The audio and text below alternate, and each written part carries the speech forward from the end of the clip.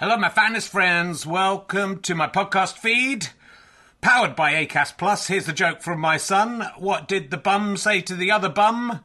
That's a bummer. You know, not for everyone. Look, thanks to everyone who's come to see the previews of Can I Have My Ball Back? It's been going really, really well, and I'm really pleased with how the show's turning out. It's officially on tour now. From Wednesday, I'll be at the Leicester Square Theatre. A couple of tickets left. Lots of press coming to that one. It'd be lovely to sell out, but there are a few other London gigs not selling as well. So if you're going to come to London, maybe look up those other London gigs. And then this week, I'll be in St Albans on Thursday, Gloucester on Friday, Chorley on Saturday, which is sold out, but you can join the waiting list, and Glasgow on Sunday. 2 shows. I think the earlier show is sold out. Check with the venue, but the later show has some availability. Come along if you can. If you enjoy these podcasts and like them being free, then the great way to pay me back is to buy a ticket to a show or buy a download or a book from gofasterstripe.com. But you can just keep listening for free as well. That pays me back also. So, you know, no pressure.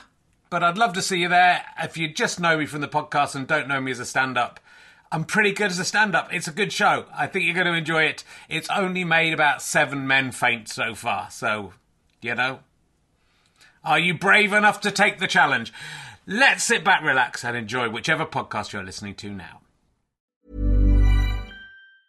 Small details are big surfaces. Tight corners are odd shapes. Flat, rounded, textured, or tall. Whatever your next project, there's a spray paint pattern that's just right. Because Rust-Oleum's new Custom Spray 5-in-1 gives you control with 5 different spray patterns. So you can tackle nooks, crannies, edges, and curves without worrying about drips, runs, uneven coverage, or anything else. Custom Spray 5-in-1. Only from Rust-Oleum.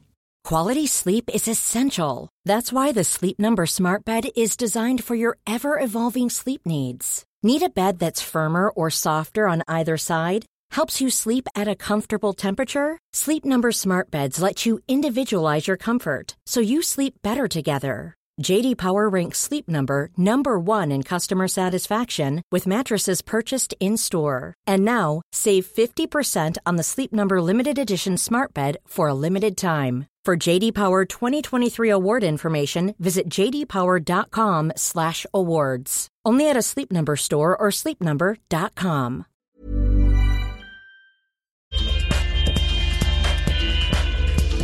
Ladies and gentlemen, welcome to Forest Arts, New Milton. Please welcome a man who vowed never to return to this venue again, then forgot which venue it was, and only remembered when he got here. It's Richard Herring!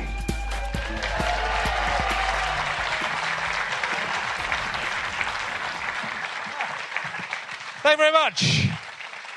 Hello, New Milton. Lovely to... It's great to be back.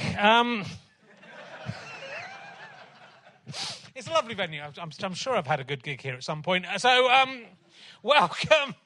Welcome to Richard Herring's Location Southampton, to all intents and purposes, podcast. But I was... to all intents and purposes, that's one word.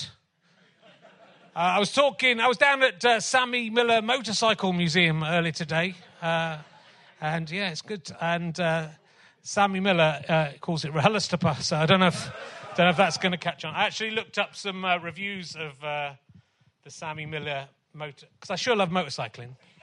So obviously I've been down there. I looked up some reviews. Suzanne Hesketh, she went 4 years ago. I didn't go into the Great Motorbike Museum, but just had a coffee and a scone and butter. Was directed to a table and found that it was covered with crumbs. Therefore, had to brush detritus away before sitting. The coffee was fine, but the scone was very hot as it had come directly out of the microwave. This meant it had completely lost its texture. Did it come directly from the deep freeze? When I left and commented to the young lady behind, that she told me that there had never been a complaint before. That's Suzanne Hesketh, 1 star. 1 star for Sammy Miller. David Troll, also gave a 1-star review. I'm not sure this is real. Closed when it said it would be open on a weekend. Not happy. 600 miles round trip. To which the Sammy Miller Museum responded saying, if the dates, it's worth ringing up if you're going to make a 600. I think David Troll might be a troll. Anyway, it's lovely to be here in Newport. I was thinking when I got here. I've done some nice gigs here, and but the gig that I remember here most was in 2002. I think I must have been talking cock, and the next day I was about to go on holiday to Barbados with my then girlfriend. Like literally the next day at 6 o'clock the next morning, and we spent most of the time I was here with her on the phone and us arguing because she said she wasn't going to come. And she did come in the end. I wish she hadn't. And it's basically the opening of my book, Can I Have My Ball Back? Available in the foyer after the show. You don't get a mention, but you can take up what happened. Basically, I went to Barbados. My girlfriend had just been proposed to by her ex-boyfriend while I was on the phone. So she rang him from the hotel room. Then I went into the sea and got knocked over, and my testicle expanded 6 times its normal size. It was a great time. I don't think that's New Milton's fault exactly, but it's gone now. It's gone. That's the one that's gone.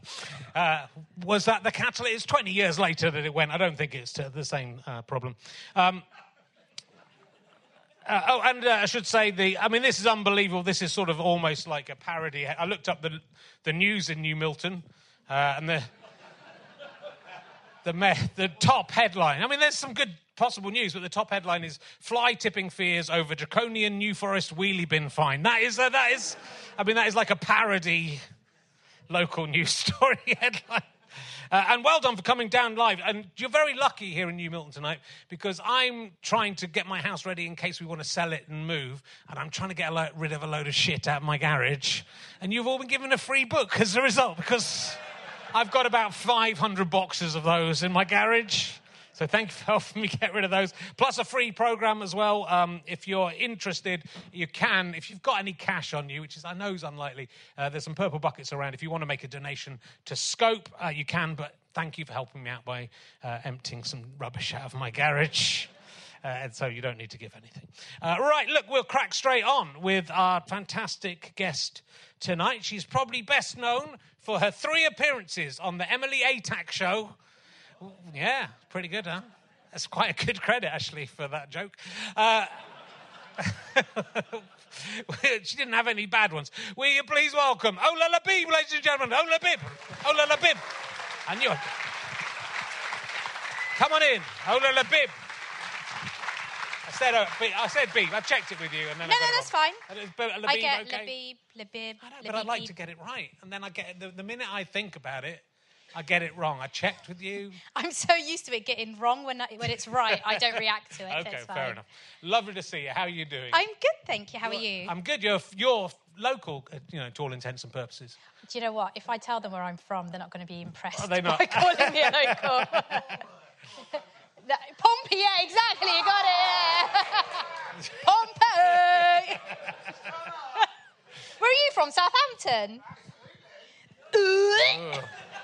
Well, you're a fantastic advert for Southampton, sir. You're really... He's the most eloquent man from Southampton. And there he is. Fantastic. Portsmouth. And now, look, I've been catching up on your... I was hoping you'd wear an incredible jumper, because I've seen you on 2 TV appearances wearing... It's too hot for those jumpers, though. Oh. Yeah, I'm really sorry. Oh, okay, I was looking forward for that. But that is that your gimmick? Is that the way? No, I was actually going for a Southampton local vibe today. A tracksuit. It's good. Adidas. After dinner, I did a shit. That's how I remember Adidas. Is that how you? All day I dream about sex, or after dinner I did a shit. Those are the 2. I used to do a routine about that. So we were going like, probably did it here, didn't go well. I was telling you backstage, there was one gig I did. I think it was Someone Like Sugar, which was a challenging show, where the second half of that show was about 20 minutes long instead of an hour, because I went very fast. But I learned an important lesson that day, which was A, don't come to New Milton to do comedy. And 2, you have to perform to the audience as if they're enjoying it. You have to give them the proper show. So thank you for the lesson. Anyway, enough about me. Look, it's Portsmouth, and you have come to comedy via being a pharmacist. That you're a pharmacist and turned to comedy. That's right. Quite an unusual route I don't know if there's any pharmacists here today. Of course not. They're off their tits at home on all their free drugs. They don't have to come to comedy. Did you go to comedy when you were a pharmacist? I didn't need comedy. I had all the comedy there. Yeah, I was a pharmacist before, and it was great. Yeah. So great that I changed careers. It's what prompted you to make? Because it's quite. I mean, look, comedians come from all different backgrounds. They should do. They did in the old days. Right, like, and you'd go in the 1990s. There'd be someone who worked on the docks. There'd be someone who was a lawyer. There'd be all kinds of different people. And now it's a bit less like that because it's hard to make a living, make it into comedy as well, and make it in. So it's quite a sidestep from pharmacy. I don't think there are any other pharmacist comedians. Correct me if I'm wrong. No, I don't think there is. I think they're quite content with their 9-to-5s and their income. But I don't know. I don't think it was ever me. Like, I grew up in an immigrant background where we were either going to be doctors, pharmacists, or engineers. My brother was a doctor, I was a pharmacist, and my other sibling was an engineer. So I always had a passion for writing. I always had a passion for comedy. So I never had the courage to do it. But once my dad got too old to care... And you're a full-time comedian now. You've actually left because I do still work sometimes. Okay. So post-COVID, there's a lot of staff shortages, and I'm still quite close because I'm a clinical pharmacist. I know, like, a lot of people, don't care about the difference, but you've got your clinical pharmacist who works in a hospital, and then you've got the bastards who make you wait 45 minutes for one item. So I'm the nice one. Yeah.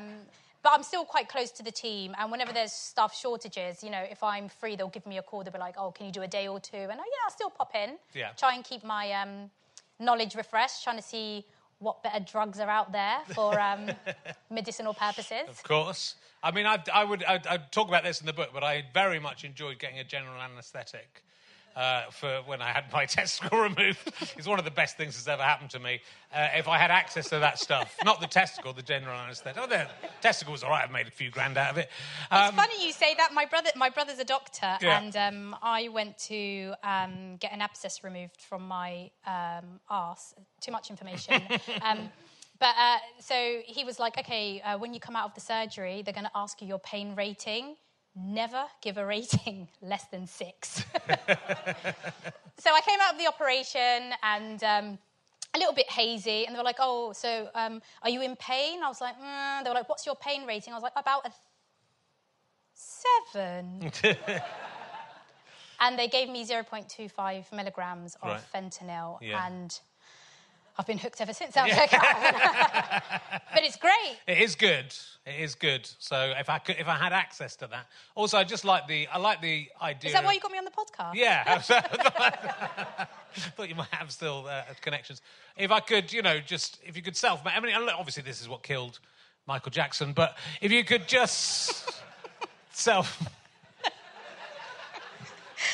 if you could just self-medicate, you could just say, it's 2 weeks to my summer holiday. Let's just go to sleep for a bit. It would just be good. My wife wants me to go to the ballet. Yeah, I'll come to the ballet.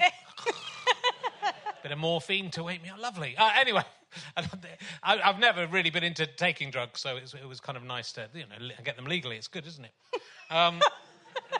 It's nice. Your website, or maybe your agent's website, says you're the first black Sudanese Muslim woman to perform at the O2 Arena. I hate that description. Yeah. Because all that's left is, like, elephant. Or... Do you know what I mean? It's like the longest list ever. And I was like, just say Sudanese woman. I mean, Sudanese would surely do it. Sudanese is the bit, right? Because the black women have performed at the... Yeah, because other black women have, and it's like black, Sudanese, woman, Muslim, size 5.5 shoe. It's like the criteria is just never ending, but they should have just stuck at Sudanese women. They should, but that's true. What was the gig for the O2 Arena? So Mo Gilligan does a Black British takeover, so he gets certain black comedians to perform at the O2, and I was the one chosen to do it. Is it the big room? 15,000 people. Yeah, I know. How was that? I think, I cringed when I watched it back, because I think my adrenaline... Even though I'm in the medical field, I didn't know that adrenaline can make your eyes pop out. So I think when they watched it back on TV, my brother messaged me and he was like, I never knew you had a thyroid problem. But it's a really difficult room to... I mean, you know, the new Milton Forest Arts is a very difficult room to play. It's a very, very, very difficult room to play. To be honest, I was here last month, and when I got messaged by my agent saying, oh, Richard Herring wants you on the podcast, I was like, yes, yes, yes! And it's like, New Milton, I was like, oh. Oh. Yeah, it's your fault, don't you boo her? Do you know what I mean? Don't you boo her for saying you're bad? Yeah. You're not bad. Sometimes it's hard to play. It's a little nice tinsy room, and it's sometimes hard to play that. But like I imagine, because I have never played more than like 2,000 or 3,000 people, and that's only at charity gigs. Charity gigs. Don't laugh at me, mate. How many people have come would pay to see you? Do you? Yeah.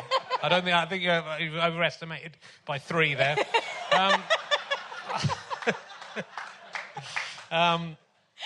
But, you know, having been there and watched it, it's because some people are so far away from you, right? So are you able to manage the laughter? The thing is, you can't even see, and I think, you know, you hear it. Like, that first laugh, it was just like, ugh. Yeah. But, can I be honest, I just wanted to get off. Like, eventually, like, you enjoy it and you take it like any other gig, but... No, it was quite bizarre. And do you know what? Because I've always watched people on TV, there's big screens on either side of you. And as I'm performing, you can actually see me trying to watch myself at the same time. And I was like, you need to cut it out. And I was like, how do I look? How do I look? But no, it's an interesting experience. It's an experience I'm going to take with me for the rest of my life. Yeah, of course. Well, you know, maybe you'll get to be there again. Maybe you'll do a whole show there. I mean, maybe. I hope not. No, because I don't think it's the best place to do comedy. I mean, I hope you'll do incredibly well, but for me as an audience member, it feels a bit soulless in place. So when you go to see someone's tour show there, it can feel 100%. I love small rooms. I love intimate rooms. I love, like... My favourite part of comedy is talking to the audience. Like, I love it. Yeah. You can't talk to anyone at the O2. Number one, they won't hear you. And number two, 14,999 other people won't hear you either. Yeah. But no, I do prefer intimate rooms. And, yeah, there is absolutely nothing intimate about... Well, there might be some intimate things going on at the back, but I'm not there to see it. Yeah, probably. Most probably. There's some great stuff online to give people an idea if they haven't seen Ola. There's some nice clips from various shows you've done.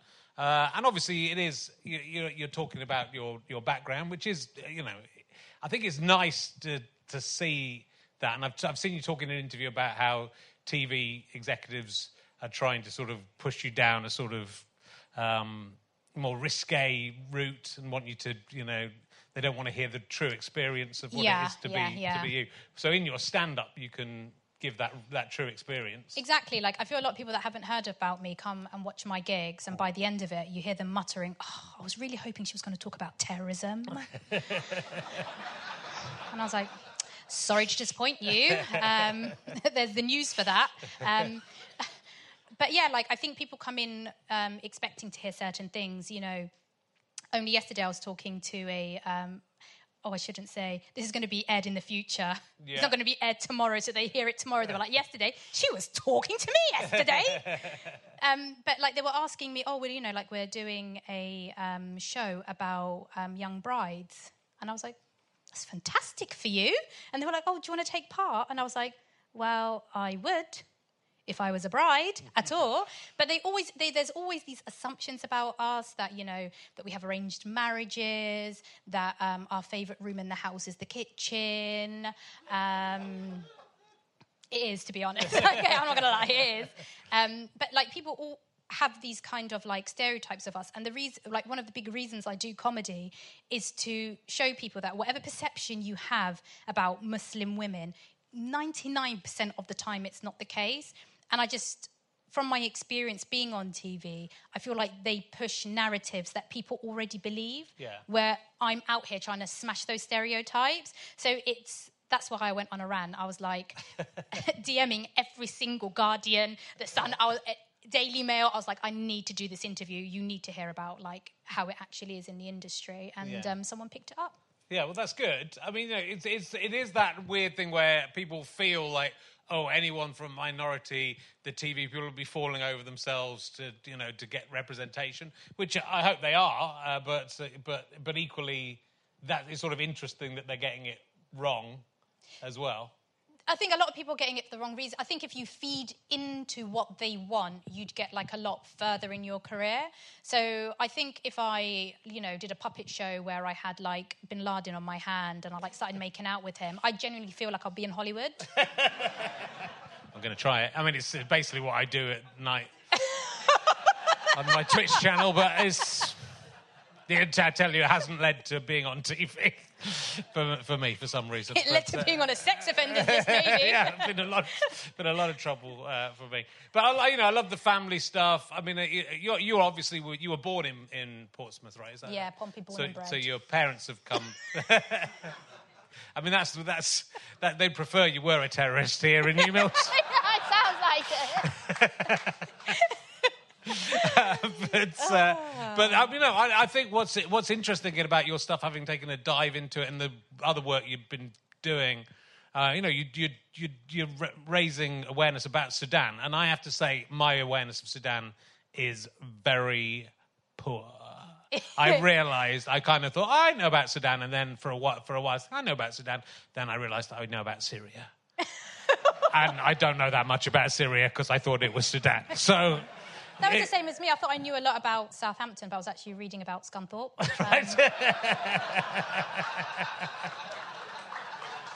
There's definitely a cunt in Southampton, I can tell you that. So, well, he's not in Southampton tonight. He's not in Southampton tonight. He's not in Southampton tonight. He's here. So. But yeah, tell us, because you did a fantastic charity event for yes, Sudan. a fundraiser. So for those who haven't watched, there is a war going on in Sudan. It's a proxy war. And the city had 10 million people in it, and now it's down to about 1.5 million. So everybody's displaced, refugees everywhere. And the issue is there's a war going on in Sudan, and... they've closed all the borders, so no countries now, or very difficult to get out. Yeah. And it's not just the war that's the issue. Because no one is able to get out, no one is able to get in. So a lot of people that are, for example, insulin dependent, insulin can't get into Sudan. So anyone who's insulin dependent, they're all dying. There's no medication. At the moment, unfortunately, in the whole of Sudan, so it's a population of 54 million people, there's only 6 dialysis beds left. Okay. So basically anyone who's dependent on dialysis, they're basically saying their goodbyes. Anti-rejection medication, they can't get any more. And currently, the last we heard are blood thinners. So people with AF, people with history of clots, people with embolisms, atrial fibrillation, all these kind of people who are dependent on these kind of medications aren't getting it. So if the war isn't killing you, lack of medication, lack of healthcare is killing you. So what a lot of people are doing, they're escaping to rural villages that have pharmacies but have very small supplies. So we did a fundraiser that helped go towards a very small hospital in a village that I'm from. And they built it. You call it a hospital, but when you look at it, it looks like literally a hut you see on a UNICEF advert.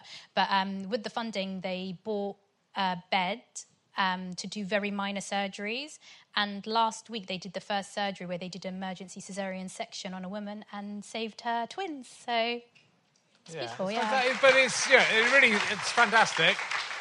It's interesting, though, how little we're aware of that. Like we're aware of some other wars that are going on. Yeah. And we're not, there's not much awareness in the UK about Sudan, right? It's because I don't think they're getting a lot of they're getting all the natural resources they need. But if they cut that off, you'll be hearing a lot about it. Yeah.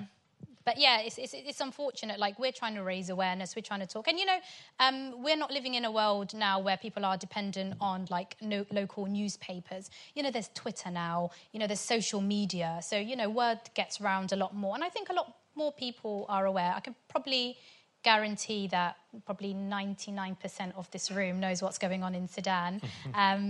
So, yeah, I think people are being supportive. We sold out. People made great donations, and I'm planning to keep doing fundraisers to raise money for what's going on there. Brilliant. It's really, really good. I don't know if you want to talk about your husband, but I was interested to see you basically stalked your husband. I thought that was quite... Yeah, I think that's a perfect... What's the word? Segue? Not even a segue, like war husband. I'm like, makes sense. Yeah. Yeah, my husband. In 2014, I went to a. I don't want anyone to think I'm clinically insane in this room, though. Yeah, they're going to think that after this story as well. That makes me gangster. The good kind, not the Blue Army kind.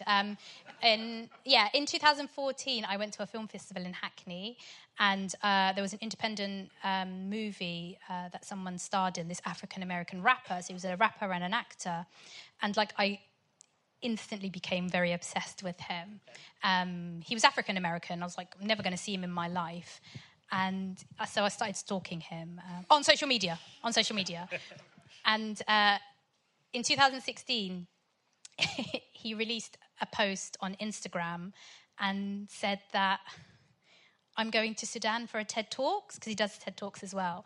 So I replied on that image, and I was like, oh my God, I'm from Sudan too. And a few days later, he liked the comment. Right. So I assumed that meant he liked me too. So I booked a ticket to Sudan. Wow. And I booked a ticket to that VIP event. And because even then, Sudan wasn't that safe, so I convinced my family go every year, but I convinced them to go a month early. And I was like, oh, but the weather's so good now, and there's so much going on. So I ended up paying for them all to go to Sudan, just so I can go to this event. So I was getting ready one day, and my dad was like, where do you think you're going? He doesn't actually have that accent. I need to stop doing that. He sounds exactly like me, but for entertainment purposes, where do you think you're going? And I was like, oh, Dad, I'm going to an event and this and that. And he was like, Sudan isn't safe. You need to take your brother with you. My brother's 8 years old. And he's a cunt. And so I was going to this TED Talks. Everyone there were adults, and I had this 8-year-old shit with me. So I paid an extra $30 to $40 to get backstage passes. And when I got backstage, I was speaking to the producers and this and that. And the amazing thing about, he wasn't my husband at the time, he really encouraged income going to the country he performs at. So he hired Sudanese producers, Sudanese directors, Sudanese venue, everything like that. So when the producer was talking to me, he was like, oh, your accent, you're not from here. And I was like, yes, I'm from England. Yes, I'm from England. And he was like, oh, what do you do? At that point, I wasn't a comedian, but I knew I wanted to do comedy. And I was like, oh, I'm a stand-up comedian. He was like, oh, that's amazing. I'm like, yes, I'm all over TV. And then he was like, oh, I want to do some stuff. And I was like, yeah, I've got fantastic networks with the BBC and this and that. So I was proper gassing myself up to the producer. And at this point, the rapper comes. Now, I've got this thing that if you ever fangirl or are obsessed with someone, never act like that. Always pretend like you have no idea who they are, because it gains their interest more. So when he came, I was like, oh, nice to meet you. My name's Ola. What's your name? And he was like, oh, my name's Rami. I was like, oh, that's really nice to... I feel like I know you from somewhere. And he was like, oh, really? Oh, where do you think you know me from? And I was like, well, we couldn't have gone to the same school because you sound American. And he was like, yeah, I am American. And I was like, oh, well, I've never been to America. Have you ever been to the UK? So we're there exchanging conversation. And I see my 8-year-old brother looking from him to me, to him, to me. And then eventually he's like, what are you talking about? You're always kissing his pictures on Instagram. So he was just like, ugh. So I could see that he smiled behind his hand. Everybody else was laughing. It was like, so carried on talking to the producer for a while because he wandered off. And the producer was like, oh, we're going for dinner. Would you like to join us? And I was like, yeah, oh my God, of course. But I had to bring my brother with me. So we're having dinner. I was speaking to like different people. I kept trying to aim my conversation at Rami. I didn't think it went well, and I was really disappointed. And that night I went home and I was on the phone to my sister and I was like, I'm really upset. It didn't work. And, you know, I was literally beating myself up for 3 days. So I tried to slide into his DMs. He didn't see it. And I was just like, I've literally spent £1,000 times 6 to come to Sudan, $170 on an event. And I was like, I didn't see him. Now, I was really tempted to go to one of these, like, juju witch doctors to, like, put a spell. Because they say that, don't they? They put a spell and they make you, like, fall in love with people. Yeah. I wouldn't do that. I was this tempted. And funnily enough, I was talking to my sister about it. And as I'm having a conversation with my sister, I felt my phone buzz. Ended the conversation, I looked at a message, and it was a message from a number I didn't recognise, and I opened it, and it was like, hi, Ola, how are you? It was really nice to meet you the other day. I hope you don't mind. I took your number from the producer. And it was him. Wow. And I married him 4 years later. Wow. Wow. So stalking works. That's pretty much the moral of the story. That's incredible. You've clearly told him the whole background to it now. I never did until I did one podcast for Black in Cinema. And I don't even know why I was talking about it. And I thought I knew it was being recorded, but it was put on Twitter. And my God, did it go viral? And God, the comments. Someone was like, she needs to be sectioned. And some people were like, oh, I wish I had the balls to do that. In your case, one ball to do that. I wish I had this. And so I had positive and negative comments about it. Obviously, my husband heard about it. And he already knew I was a bit peculiar, you know. But, you know, he laughs about it now. And whenever people ask, he will never respond. He'll be like, ask her how we met, because my version is completely different. I mean, it's very flattering. If a woman spent £6,000 on me, I'd do anything she wanted. Anything. I mean, I'm already married, but you know, my wife's never spent $6,000 on me, so I'm just telling you, girls, that's my price. I mean, it's on me, not otherwise. It's not. I'm not saying if you give me £6,000, I'll have sex with you. You've got to spend it on something else. Then I'll have sex with you. No one's having sex with you, mate. So. There's no money. There's not enough money on the Earth, on the planet Earth. But that's that. Fantastic story. And I do love that you bring your. I mean, you've said in interviews that your dad, especially, and your brother, have sort of introduced you to comedy. But your family's very much involved in your routines, especially your mum, I suppose. Yeah. So my mum's the only person who doesn't like that I do comedy. Okay. I think maybe that's why I still do pharmacy shifts, just so I can tell her, yeah, I'm still a pharmacist. But my dad wasn't happy with it until I gave him, put down the first check in front of him, and he was just kind of like, you know, at the end of the day, it's your life, and, you know...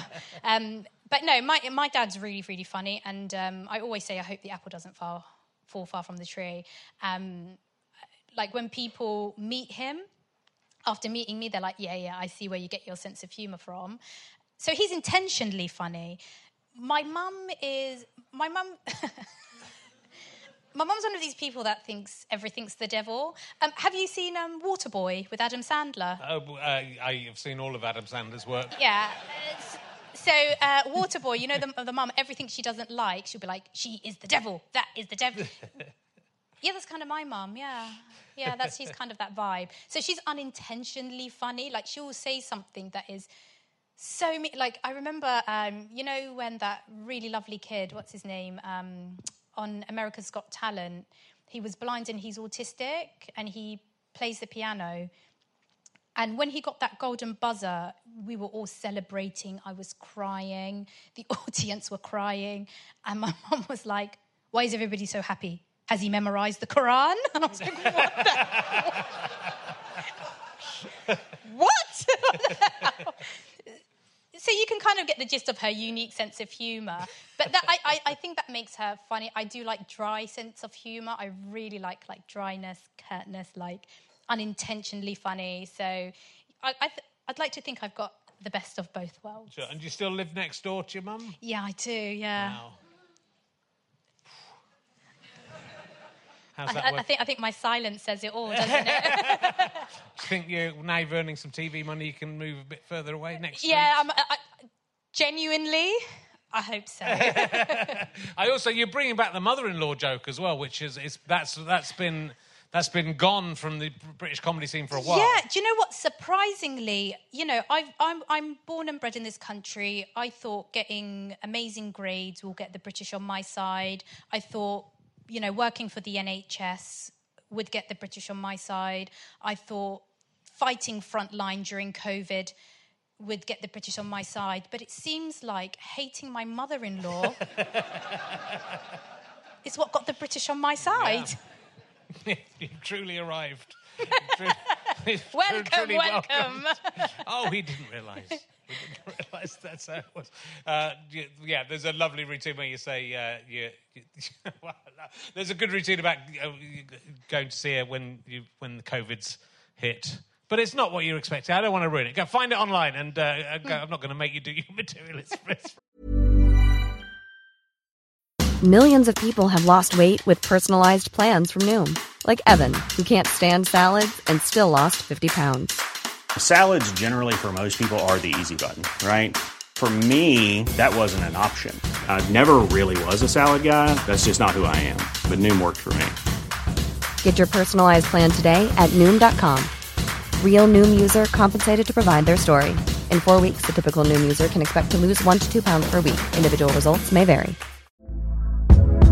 Hey there, it's Michelle Norris. I'm host of a podcast called Your Mama's Kitchen. When I travel, I'm usually looking for a way to find a taste of home when I'm not at home. And one of the things I love to do when I am at home is entertain. And Airbnb allows me to do that. When I was in California recently, I rented a house that had a great kitchen. And when we were sitting around the table, we were all thinking, we're in someone else's house. Someone could be in all of our homes as well. If you have a home, but you're not always at home, you have an Airbnb. Your home might be worth more than you think.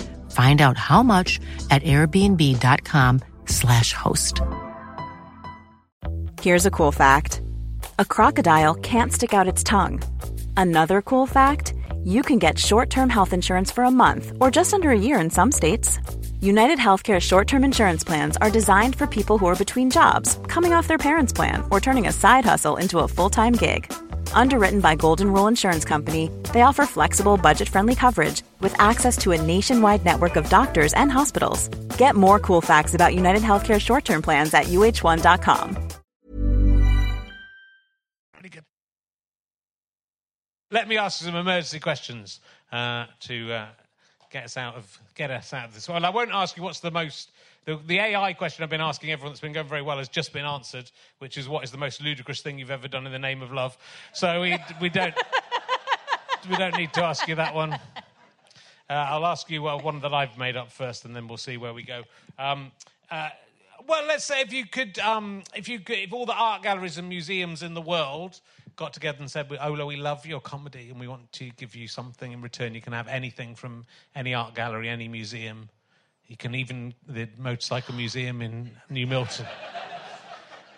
What would you like to take as a gift if you are the hand soaps and the hand lotions in the toilet?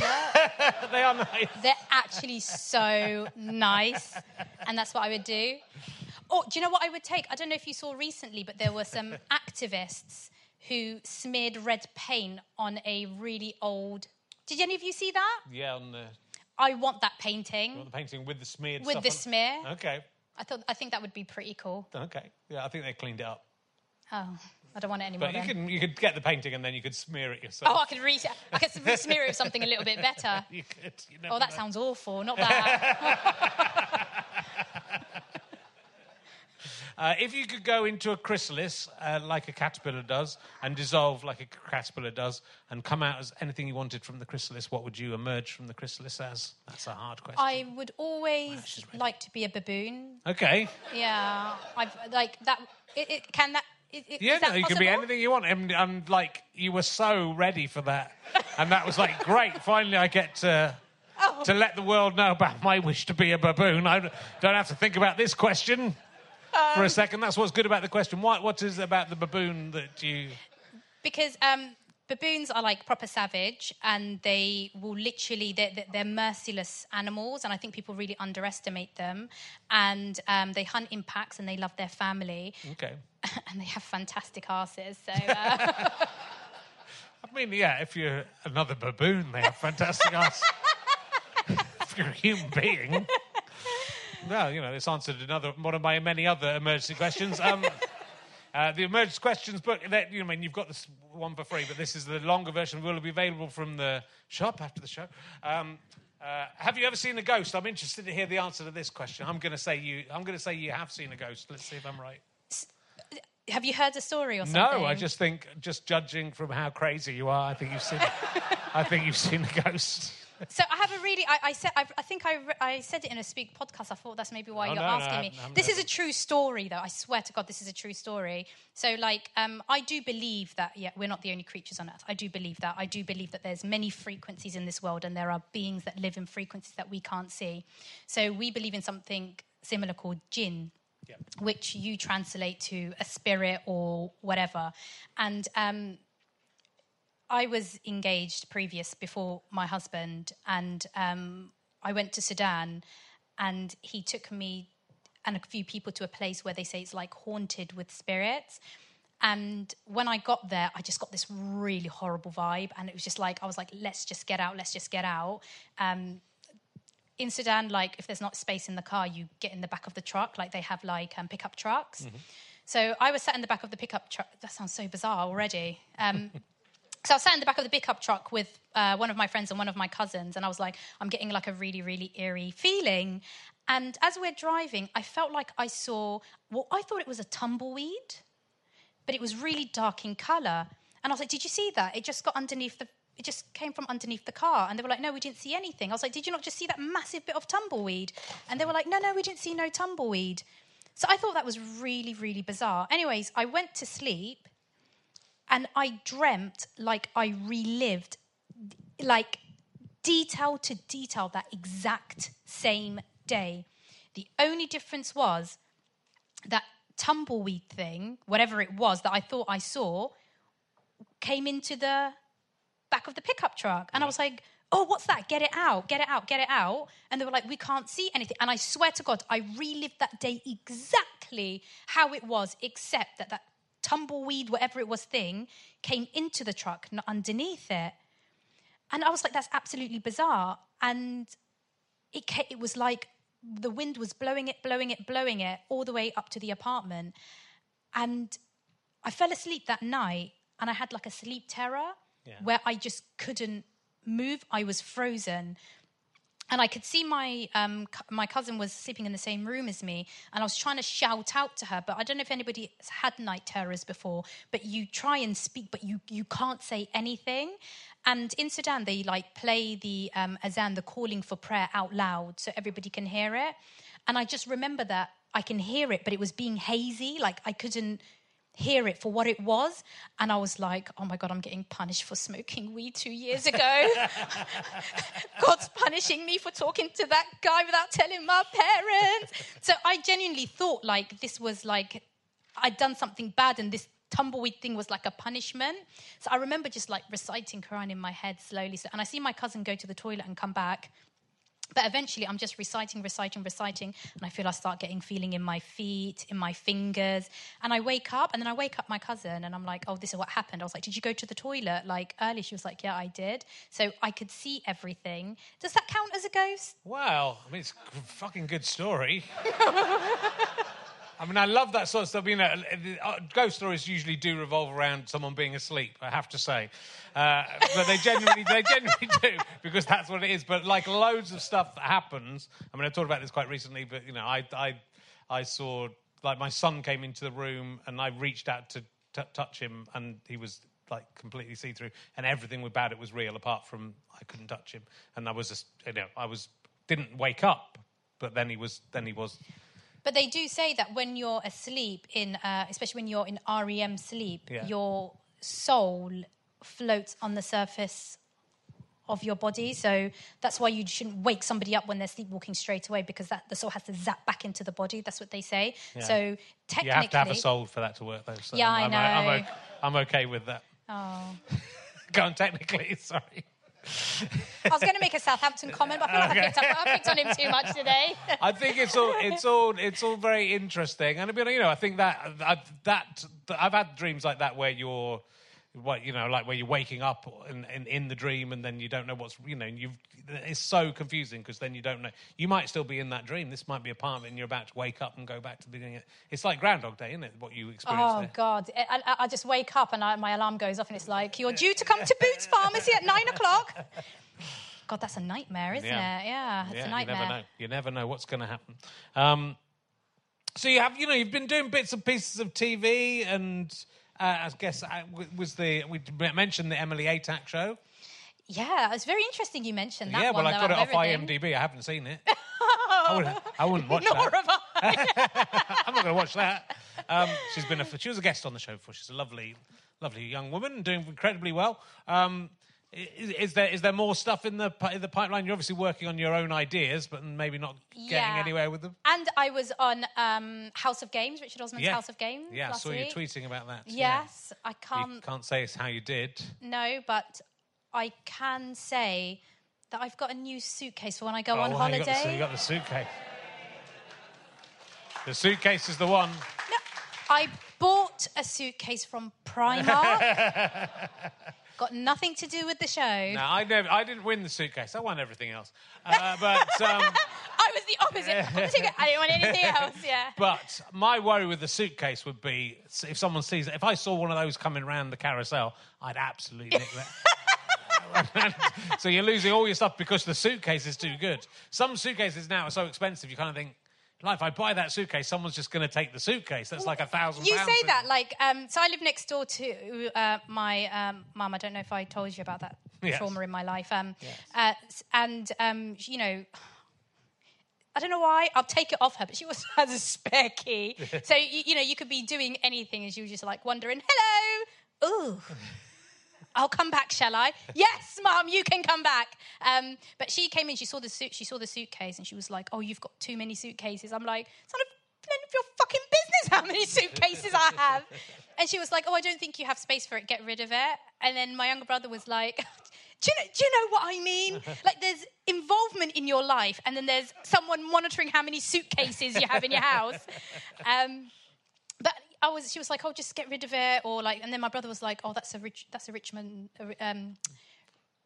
Osman suitcase. They can go for like 500 quid on eBay." Oh, yeah, my God. At least. Is that actually true? I would have thought so. People would pay a lot of money for that stuff. I was going to eBay. I got the what is it? The cheap fondue set. I got the fondue set. Oh, I really had my eye on that one. But cheese fondue, right? Yeah. Oh, I had my eye on that. But it was just a fondue. It didn't have Richard Osman's... When they sent it to me, it didn't have Richard Osman's face on it. It was just a... Like, to be honest, the first series... I'm a champion of House of Games. Just let you know. So the first time I was on, I won quite a few things, and then I got like two... I got the cup and something else through the post, and they said, "Where's the other things?" And I got the Richard Osman doll, lost in the post. The fondue set turned up, but it wasn't like the proper fondue set. So, and then it was all mysterious. But I got the cup. That's the main thing. I got the Richard Osman doll a second time. So I've won 2 Richard Osman dolls, but I've only got 1. And did you sell one of them? No, I said I was going to put it on eBay, and Richard Osman tweeted me, said that is not the done thing. I was going to do it for charity, I think, but Richard Osman hates anyone else having money except him. He wants all the money. He seems very affable, doesn't he? But all he's doing is writing these books knowing just eventually all the money comes to him. Let me tell you, no tweet from Richard Osman will stop me selling that suitcase for 500 quid, I'm telling you right now. But people will, and I've got a Taskmaster trophy. Oh, we all know about that, Richard. I've got a Champion of Champions Taskmaster trophy, which is taking up a lot of room in my house. So if I'm moving, I'm going to have to get rid of it. So, yeah, I think those things could go for... I think people have sold I think people have done charity things and sold the Taskmaster ones. But I think you're looking at thousands rather than 500. I'd say... We could do an auction now. Please. I bet the people of New Milton. People have bought these fucking mugs for 150 quid. These. Do you know what? He just gave me one. I think I'm just making 650 quid today. You're laughing. It's all going to be good. I love it. You got into House of Games too late because you're married and Osman's married, but he was using it as a dating service essentially. So I'm very upset that I'm actually genuinely upset as well. I was on twice and I didn't get a fucking sniff. I hung around for ages after the first time drinking beer. I was the only one who hung around. Didn't even get a snog off him. Oh, do you know what? He's a handsome chap and he's really tall. And was I wearing my wedding ring on that day? I don't think. I just guess he wasn't into me. You just forgot. He's a nice guy. He's a lovely guy. Really something nice will guy. come out. Something will come out. He's too nice, isn't he? Something will come out. I hope it does. Then my trophies won't be worth anything. Imagine if he comes out and I've got a trophy with his face on it. People coming round. I've got a fucking suitcase with his face on it. I mean, it's more Greg Davis, more likely, to be fair. More likely. They'd both be forgiven. Everyone loves them. Let's move. See, I told you backstage sometimes things can get a bit too good and we have to cut things out. Oh, I definitely think that's one of them. My producer might have some problems. Problems with that. Oh, dear. I've got a real bad ear thing at the moment. And the vibrations have just gone. So just give me a second. Have you got any medicine for that? I've got like a really blocked ear, but now it's just my ears just. I don't know if you're buzzing joking or not. So I'm just suddenly there was a frequency. It happened in the car today as well. Tinnitus. Yeah, I guess that's what it is. You got anything for that? Heroin. Yeah, good. Can have some anaesthetic and have a general anaesthetic to get over that. Now, look, you've never drunk alcohol. This is what I'm quite interested in. You do very funny routines about. You do a very funny routine about basically being abused by. Racially, I suppose, by people in the street. Yes. And so you do but you make this a very funny routine. Yeah. But is it? I'm assuming it's a true. It's a true story. And do you know what? People who don't think it's a true story, so weird. I was speaking to. I came here with one of my friends, Colin. He's Irish. Woo! That's got nothing to do with why I like him. But I was saying that like a lot of people don't believe me when I say that, and it was literally only 2 days ago that I went for a walk on the sea, and I was walking home, and he was from Pompey. They are trash, mate. I do agree. Like some of the locals are proper trash. And he was telling me like, oh, go back to where you came from, and all. Well, I really wanted to say like. I don't mind racial abuse. I like new, spontaneous. Like someone said something to me, like said something about like racially abusing me, comparing me to a mongoose, and I was like, can you say that again? I just need to write it. I just need to write it down. But yeah, people don't believe him. But that time I recorded it. Right. I recorded him, and I was going to say I tried to hide his face, but I fucking didn't. I proper exposed him on socials. But it was just a point to say that. These things do still happen. Yeah. But no, that alcohol story, that was 100% true. So there's a story where when you're younger, right? I was 12. Yeah, so... Year 6. So I was year 6 going to year 7, that a guy poured a can of cider over my head. Right. Yeah. So look, this is like an incredibly traumatic thing to happen. Yeah. And you make light of it. So, I think it's a great way of dealing with it, and I think it also, because it's a horrible story... I don't think anyone's thinking, she hasn't taken this seriously. But you make, you're saying, you get to drink cider, and there's no law against licking it. Yeah, and I love that. I love like talking about my experience and watching everybody like looking absolutely horrified, and then like doing a punchline and everybody like laughs, and I'm like laughing with them and stuff. But it's just kind of like I want to make you laugh, but I genuinely want to show you what it's like looking like me. Growing up in this country, and I think there's a lot of stipulation about certain like ethnic groups or immigrants, and look, we've got a racist in the room trying to distract from the topic right now. It's just a story about having drink poured over them and then they knock their empty drink over. I think he knocks it over trying to grab it, be like, "Here, I'm going to throw one over her, give her a bit of PTSD."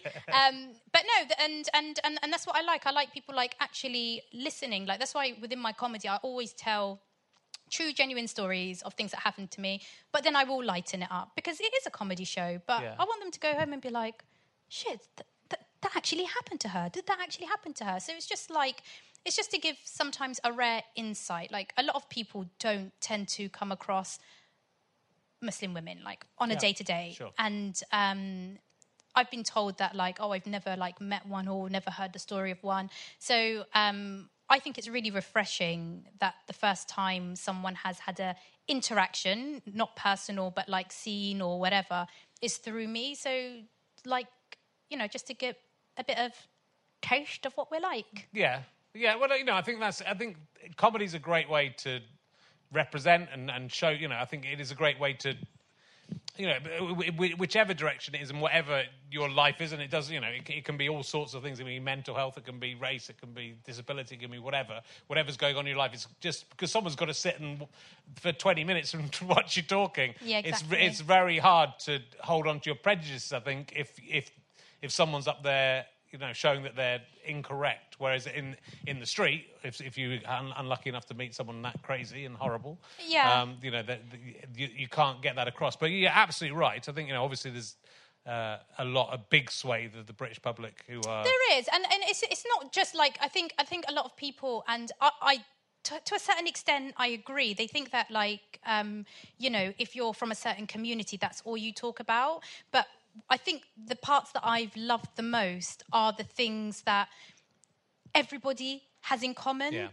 So it doesn't matter, like, my gender, my race, my religion. There are certain topics that you can talk about that anybody can laugh about. So, for example, mother-in-law. You know, the English men love mother-in-law jokes. Like, they love it. So there's certain things that we have in common, and that's what I love about comedy, that you connect or have things in common with people that you never... Like, when I tell my dating stories, everyone can be like, oh, my God, I've had one of those, regardless of their religion or their gender or their background. So it's not like... My comedy's not just about me being a Sudanese Muslim woman, but it's just about everything. Like, the other day I did a gig about when I did... Okay, this is really ridiculous. I'm going off on a tangent now. But when I did House of Games... I went back to the hotel, and, you know, they let us stay in the bougie top floor, the executive suites, don't they, on the 16th floor? And I went into me. What floor did you stay on? Some rubbish. Travelodge. No, I'm joking. It was a nice hotel. Oh, I was going to say. Awkward. But, like, I stayed on the executive suites on the 16th floor, and I stayed on the 16th floor. And there was somebody else in the lift with me. There's a reason I'm telling you what floors these people are staying on. It's not because I'm a creep. Well, yeah, I guess I am. But and he was on the 5th floor. So as the lift doors were closing, 2 men in suits barge in and open the door. One pressed the 7th floor and one pressed the 14th floor. The one who pressed the 14th floor, for absolutely no reason, turns to the rest of us and he went, "Do you know what this means? I've worked hard to stay on the 14th floor." I swear to God. Yeah. Now, I'm, like, in my trackies, like, well, a bit like this. And then he went, "Wait a minute, 16th floor." He turned to the guy in the smart suit and he was like, "Oh, you must be the CEO of the company." And then the guy was like, "No, I'm staying on the 5th floor." And he was like, "Well, who's staying on the 16th floor?" And I've never felt so embarrassed to be doing well. So I literally put my hand up and he looked at me up and down and he goes, "What do you do?" And I was like, stand-up comedian.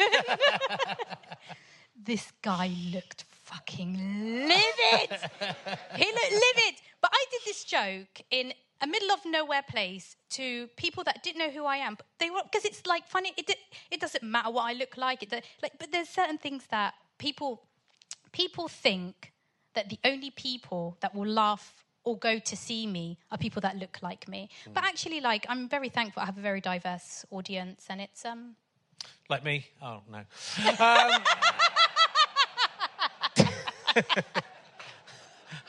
I've got every black person in New Milton in this room.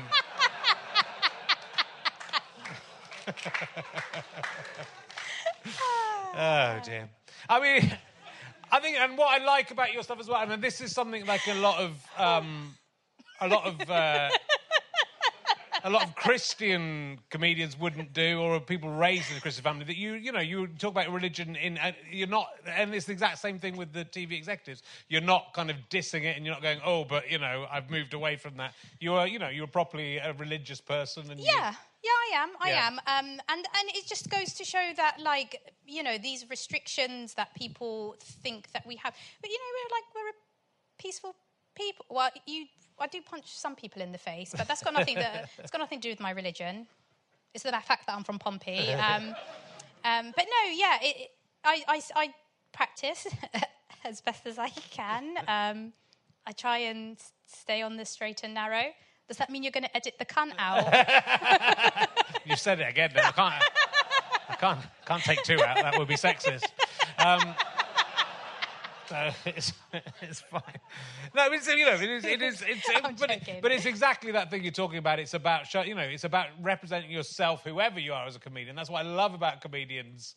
Is everyone is there, and some comedians aren't telling the truth exactly, or you're telling a story. As we said, you tell a horrible story in a funny way to make a point, but also to make people think about it. And comedy should have this wide range of different people, and it did used to, and then it didn't for a good long time again. I think that it was there was too many people similar to me, I would say, doing it. But then but there was too many laddie sort of white men doing it, So it's terrific that things are changing. I think it does feel like it's not changing that fast, but it does feel. It does, and different. And I think what surprises a lot of people, when I get asked, what comedians do I watch? I can see the shock on their face where the only comedians I name are white male comedians, and it's like. Yeah, like I just find,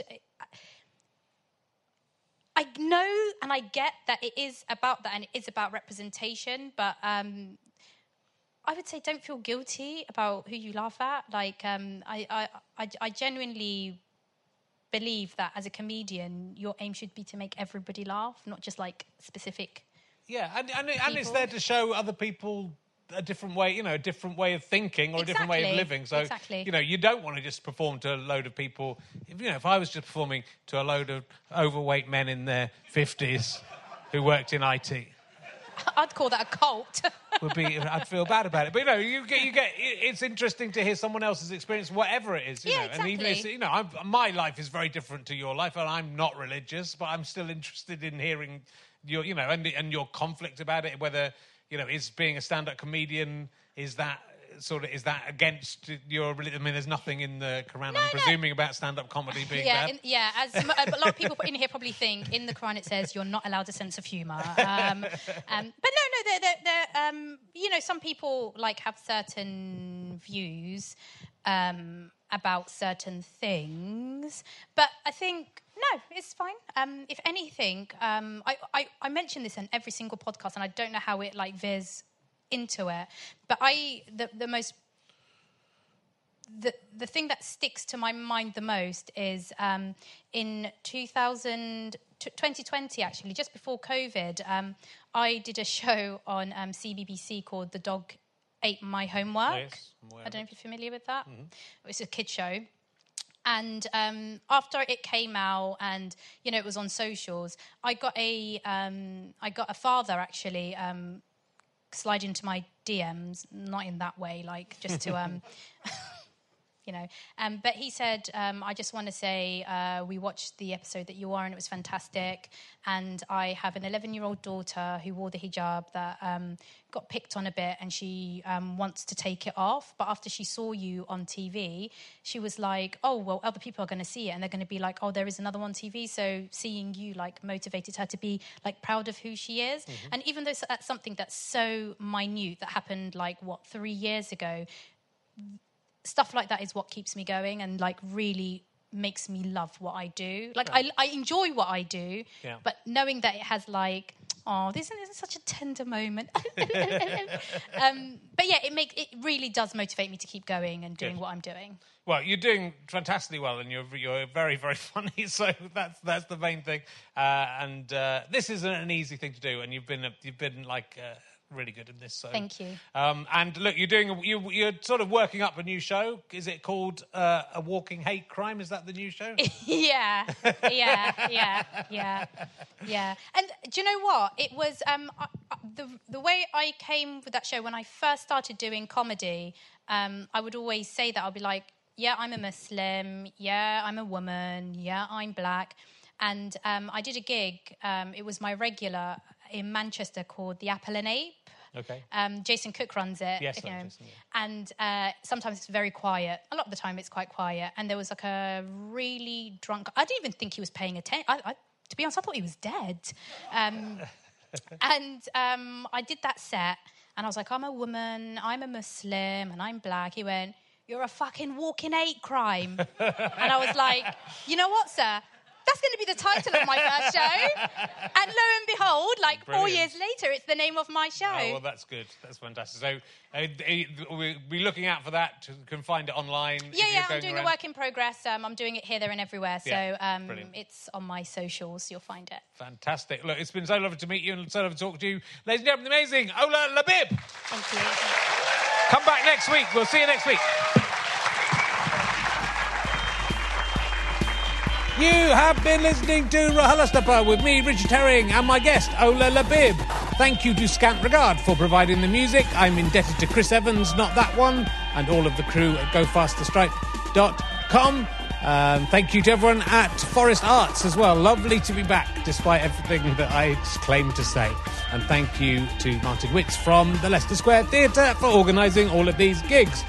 This is a Sky Potato Fuzz and GoFasterStripe.com production.